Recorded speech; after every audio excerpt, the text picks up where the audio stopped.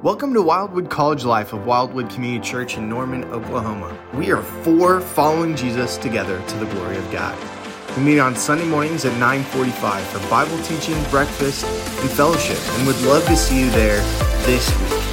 Follow us on Instagram at Wildwood College for more information. And with that, let's dive into this week's message. Good morning. If I haven't had a chance to meet you before, my name is Mike Beckham. I've been going to Wildwood with my wife for 20 years at this point, 20-something years, which is really crazy.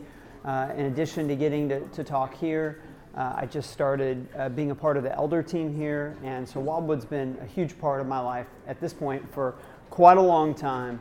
But if you know anything about my story, you know that my life was really radically changed in college by God. About halfway through college, I became a believer in Christ, and it transformed my life completely. And I'm so excited to be talking about what we're talking about this morning. I told Kevin that when I picked the time that I would speak, I looked more at date. I didn't look at the actual content, but then when I saw what we were talking about this morning, I got especially excited because I actually talk about this subject all the time. It's as close to a life theme as I think you can get. And so I'm excited to discuss it with you this morning.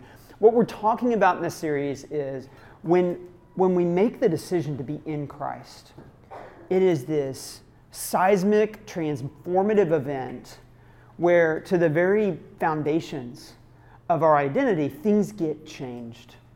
And today we're going to talk about how our identity changes because we become stewards when we place our faith in Christ. So that's what we're going to be looking at today.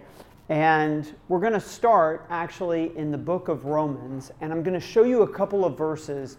You know, Paul will do a lot of this in Romans. He'll kind of be making a point, and then he'll kind of give an aside, or he'll give some examples maybe, and then he'll come back around, and you know he's coming back around to kind of the punchline when he says, therefore, right? Because of everything I just said, this. And this is actually, I think, one idea that's separated by 4 chapters in Romans. So in chapter 8, Paul says this. Paul says, God, did not spare his own son, but gave him up for us all. How will he not also, along with him, graciously give us all things? So what Paul is saying here is, we learned a lot about the character and nature of God with what happened at the cross, right? We learned that God, who has everything, he has all power, he's all-knowing, he holds everything in his hands, and yet he was willing to lay down the most valuable thing that he had in the person of Jesus to go to the cross. Why? For us. That is a picture of the immeasurable generosity that God possesses, right? And then Paul says, if God is that generous with you, what is he going to be withholding? You know, what can we not go to him with in prayer? What can we not ask him for? Obviously, we have an outrageously generous God.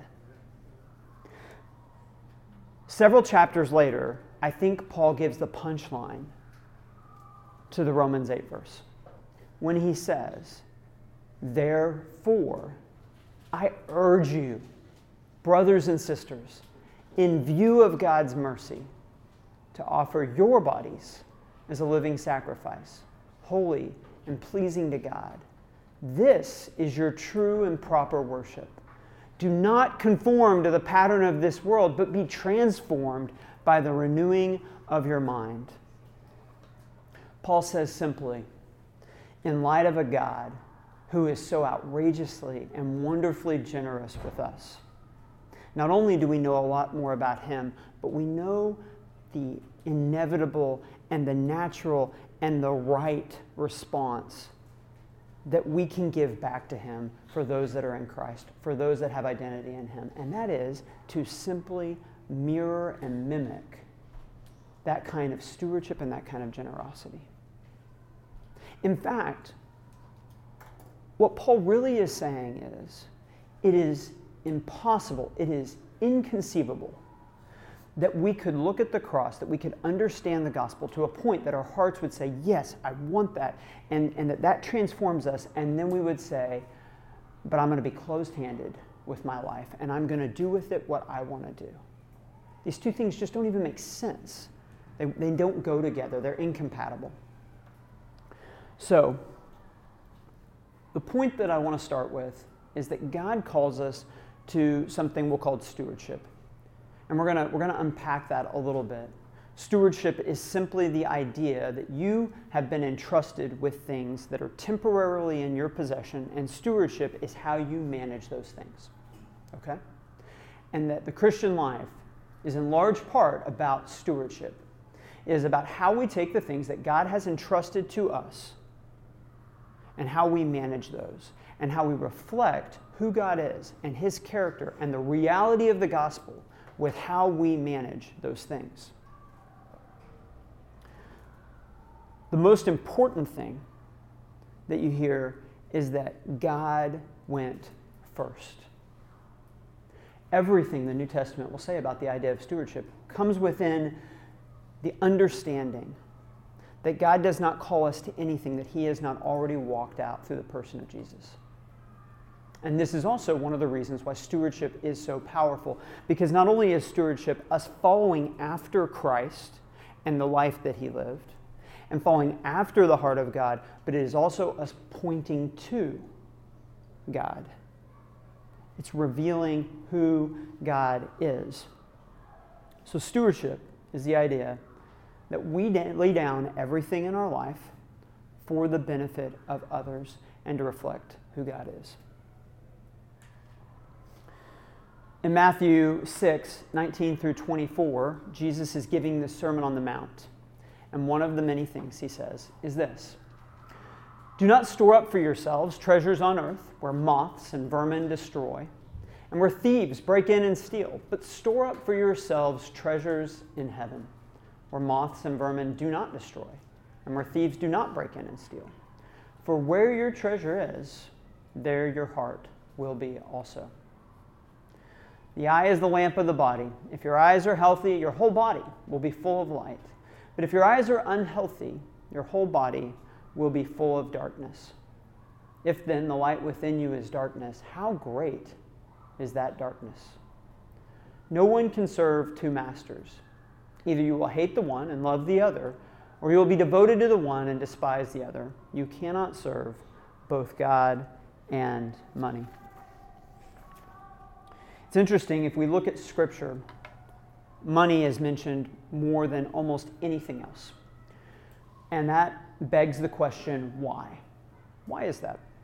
I think one of the reasons is because money points directly at stewardship, which is at the very center of the bullseye of how God wants to be at work in our life. But I think there's another reason that's closely related, which is money is a great proxy for control, right? There have been surveys of, people 12 to 18 saying, what do you want the most in life, or what are your biggest dreams? And the most common responses are fame or to be rich, right? Why? Why do we want to be rich? And the idea is that being rich will give me control, the ability to do what I want to do, to buy what I want to buy, to act the way that I want to act. So the Bible actually talks pretty extensively about money.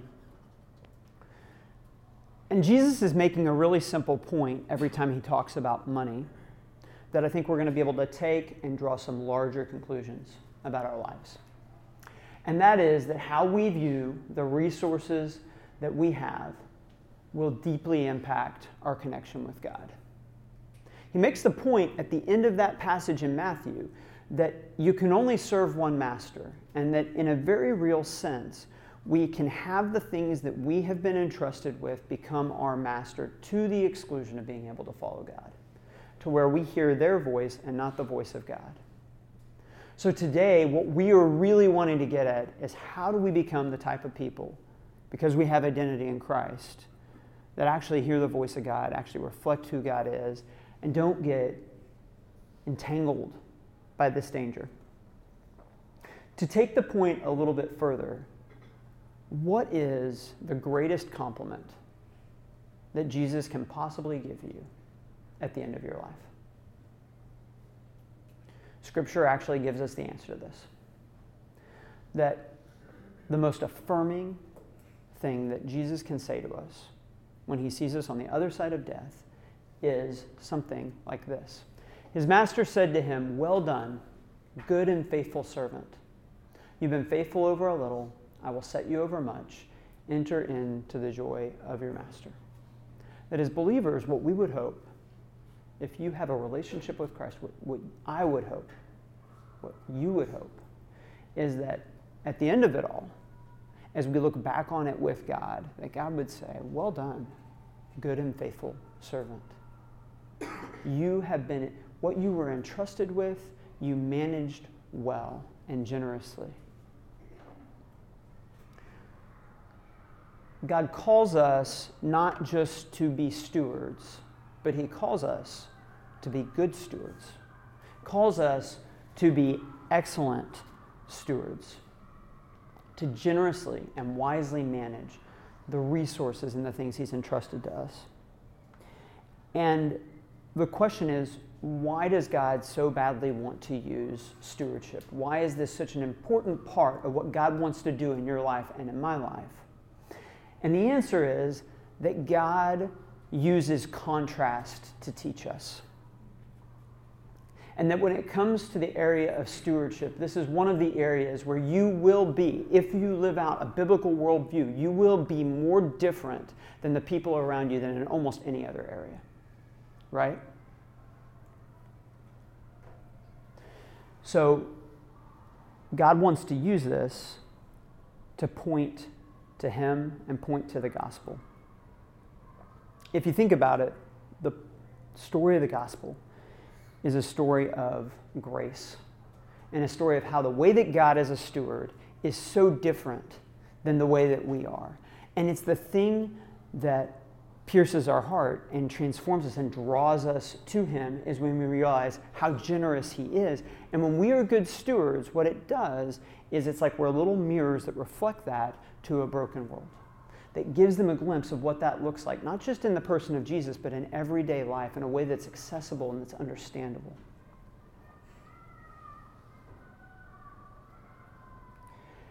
As I said, the highest praise in Scripture is given to those who've been excellent stewards during their life on earth. I want to take this opportunity to address what I think would be my first objection that I would be running through my mind if I was hearing this. And that is, I'm just a college student. I haven't really been entrusted with that much, right?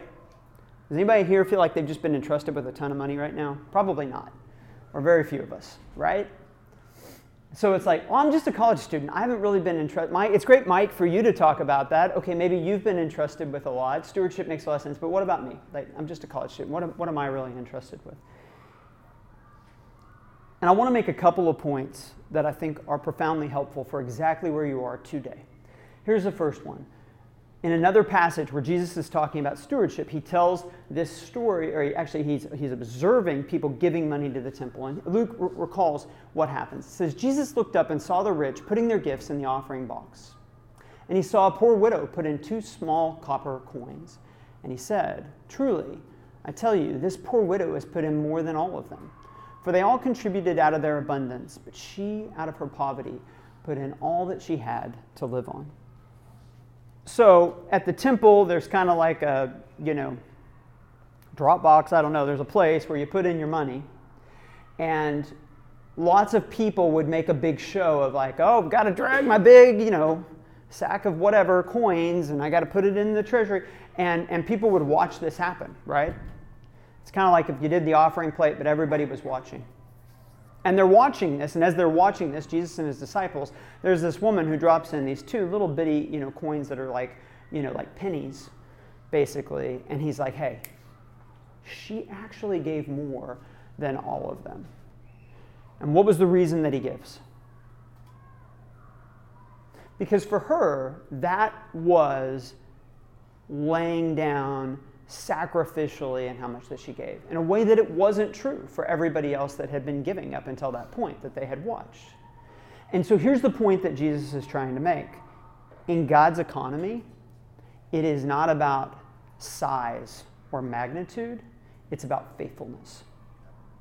The world, one of the big ways that the world thinks about things is it's all about what do people see, what is the perception, how big is it? In God's economy, it's all about what is the heart and what is the faithfulness and what is the spirit and what is the extent of your capability that you exhausted. And that's what makes this widow remarkable, is that this widow is actually demonstrating truly generous stewardship in a way that no one before her had.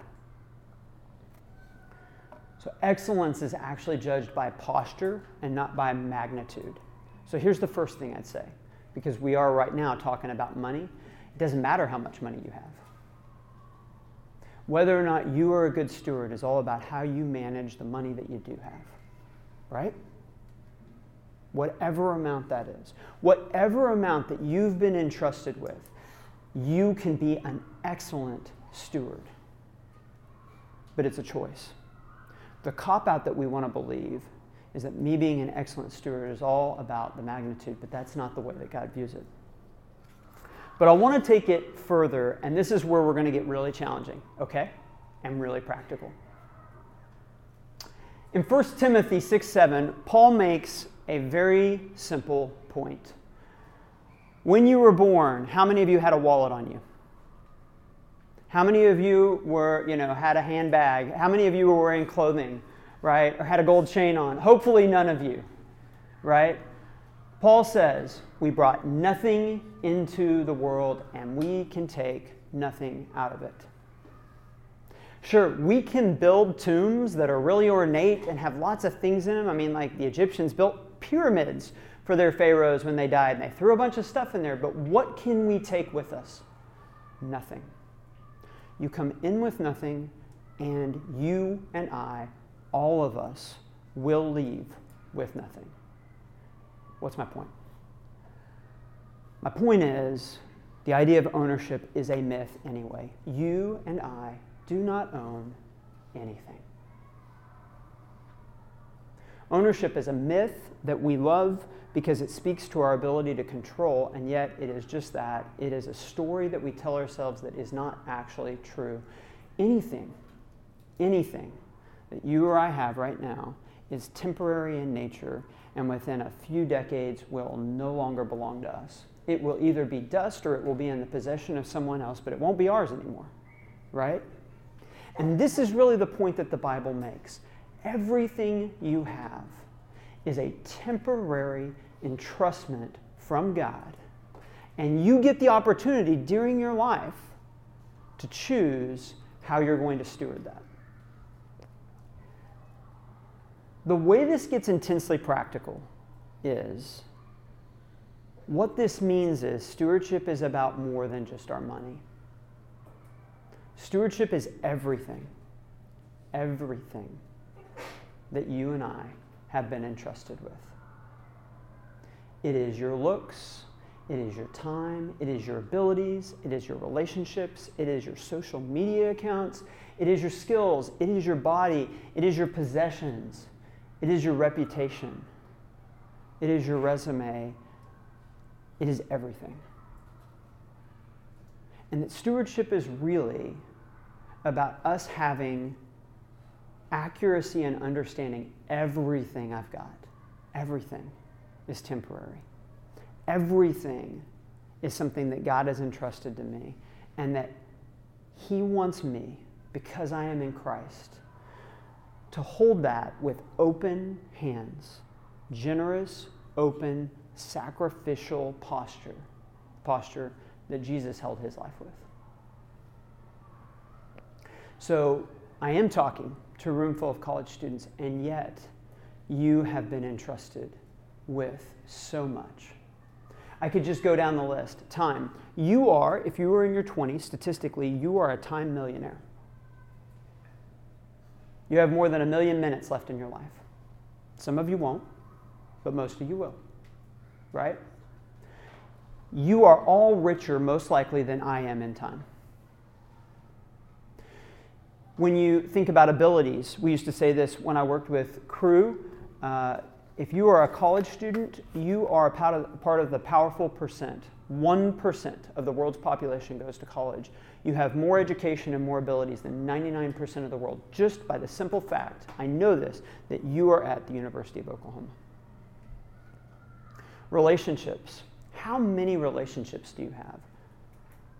For most of human history, you might have, 10 or 20 relationships. You might live on a farm. Nobody even lives close to you. You are intensely relationally connected, right? How many relationships do you have? Dozens? Hundreds? Social media.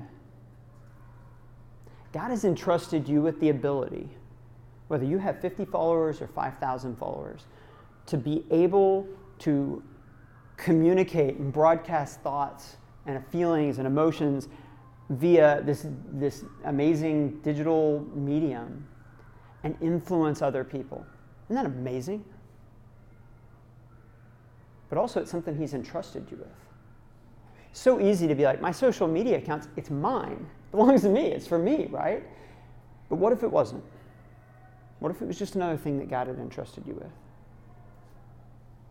Or skills. Everybody in this room has skills, things that they're really gifted at. It could be tennis, it could be your penmanship, it could be your ability to speak publicly. It could be your body. Again, we tend to view this as my body is mine. It's for me. And it's for doing what I want to do with it. But what if it wasn't? What if that was something that was given to you by God and that he wanted you to reflect the gospel with how you looked at it and treated it? Our possessions, our reputation. Man, that one, now we're really getting close to home. Man, that I could be sacrificial with and generous with my reputation? Well, that's a painful idea. I just come back to the word again, sacrificial. Jesus and his love and the gospel is at its core and in its essence, it is sacrificial in nature.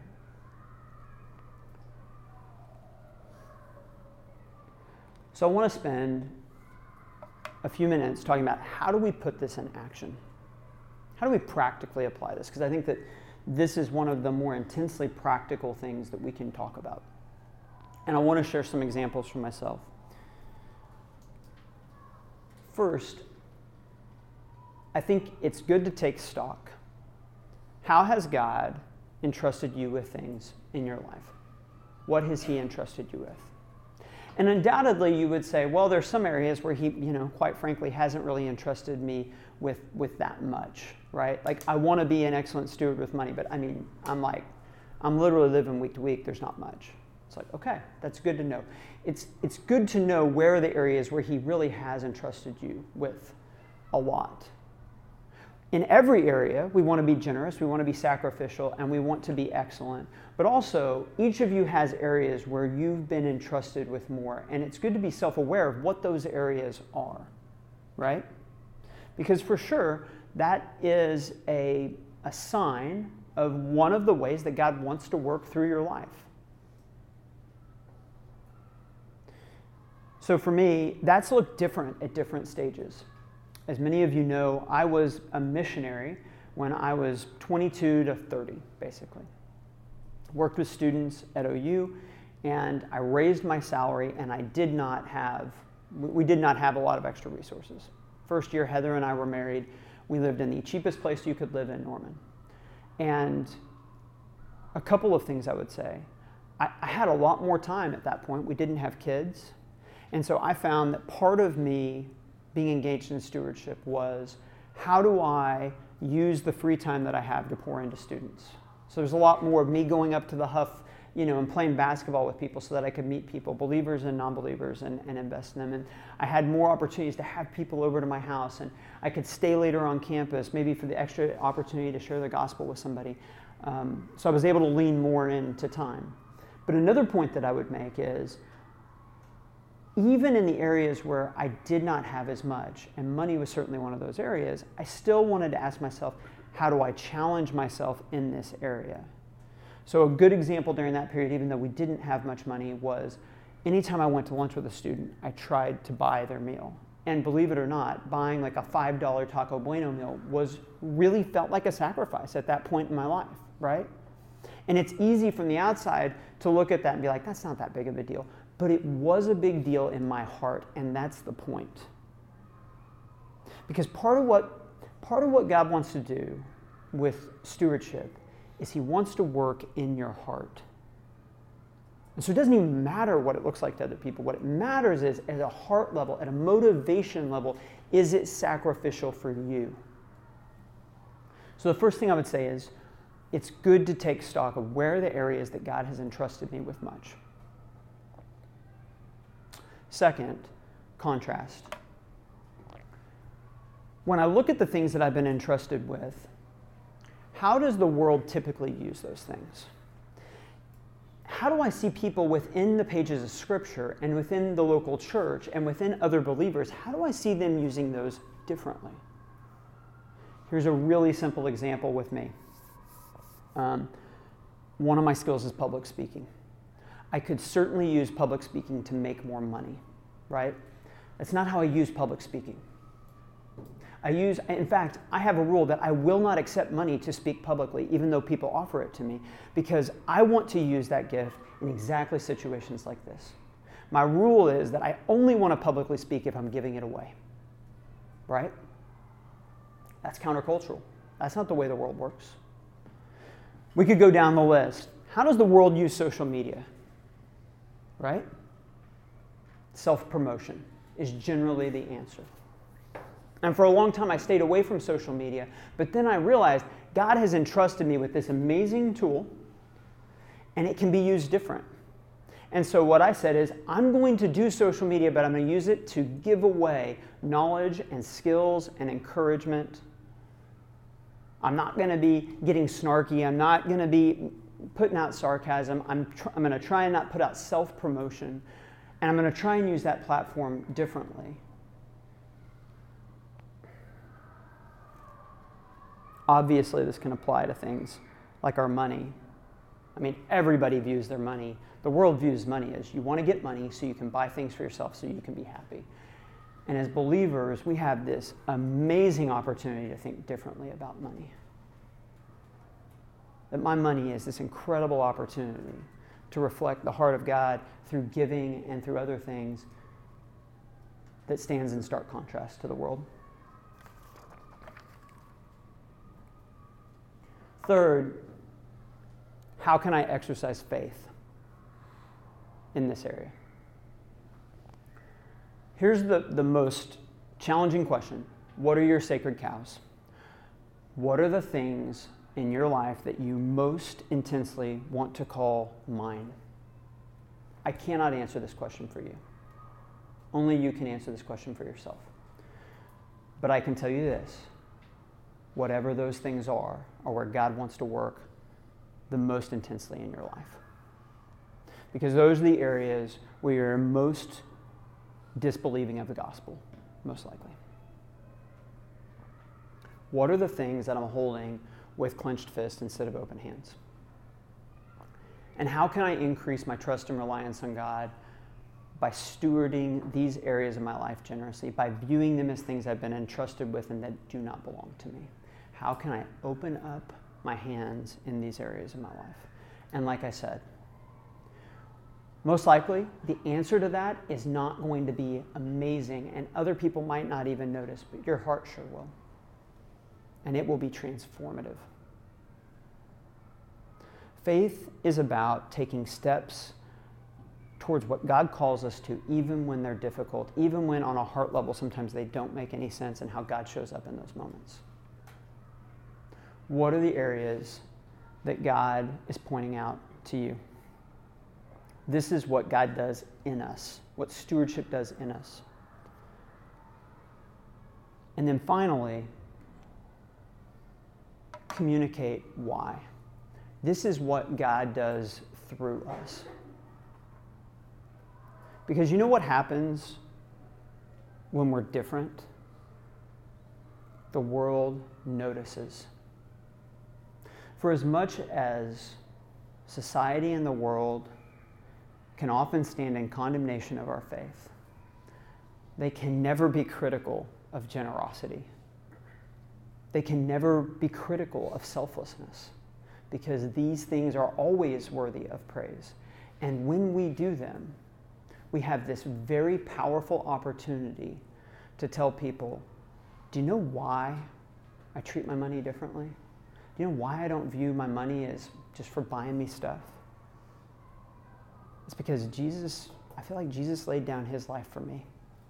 And I love laying down my money for him. We're able to take those opportunities and point to the gospel. And that is one of the most powerful ways that we can talk about who Jesus is in today's culture. Okay, I'm going to leave you with a couple questions.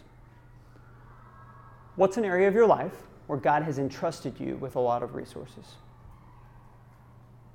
Second, what's an example of a way that you've seen a believer steward their resources well, where you have been caught off guard, watching someone else steward well, and it's pointed you towards the gospel? And then finally, how can you exercise faith in the area of your life where you've been entrusted with much over the next month? Okay.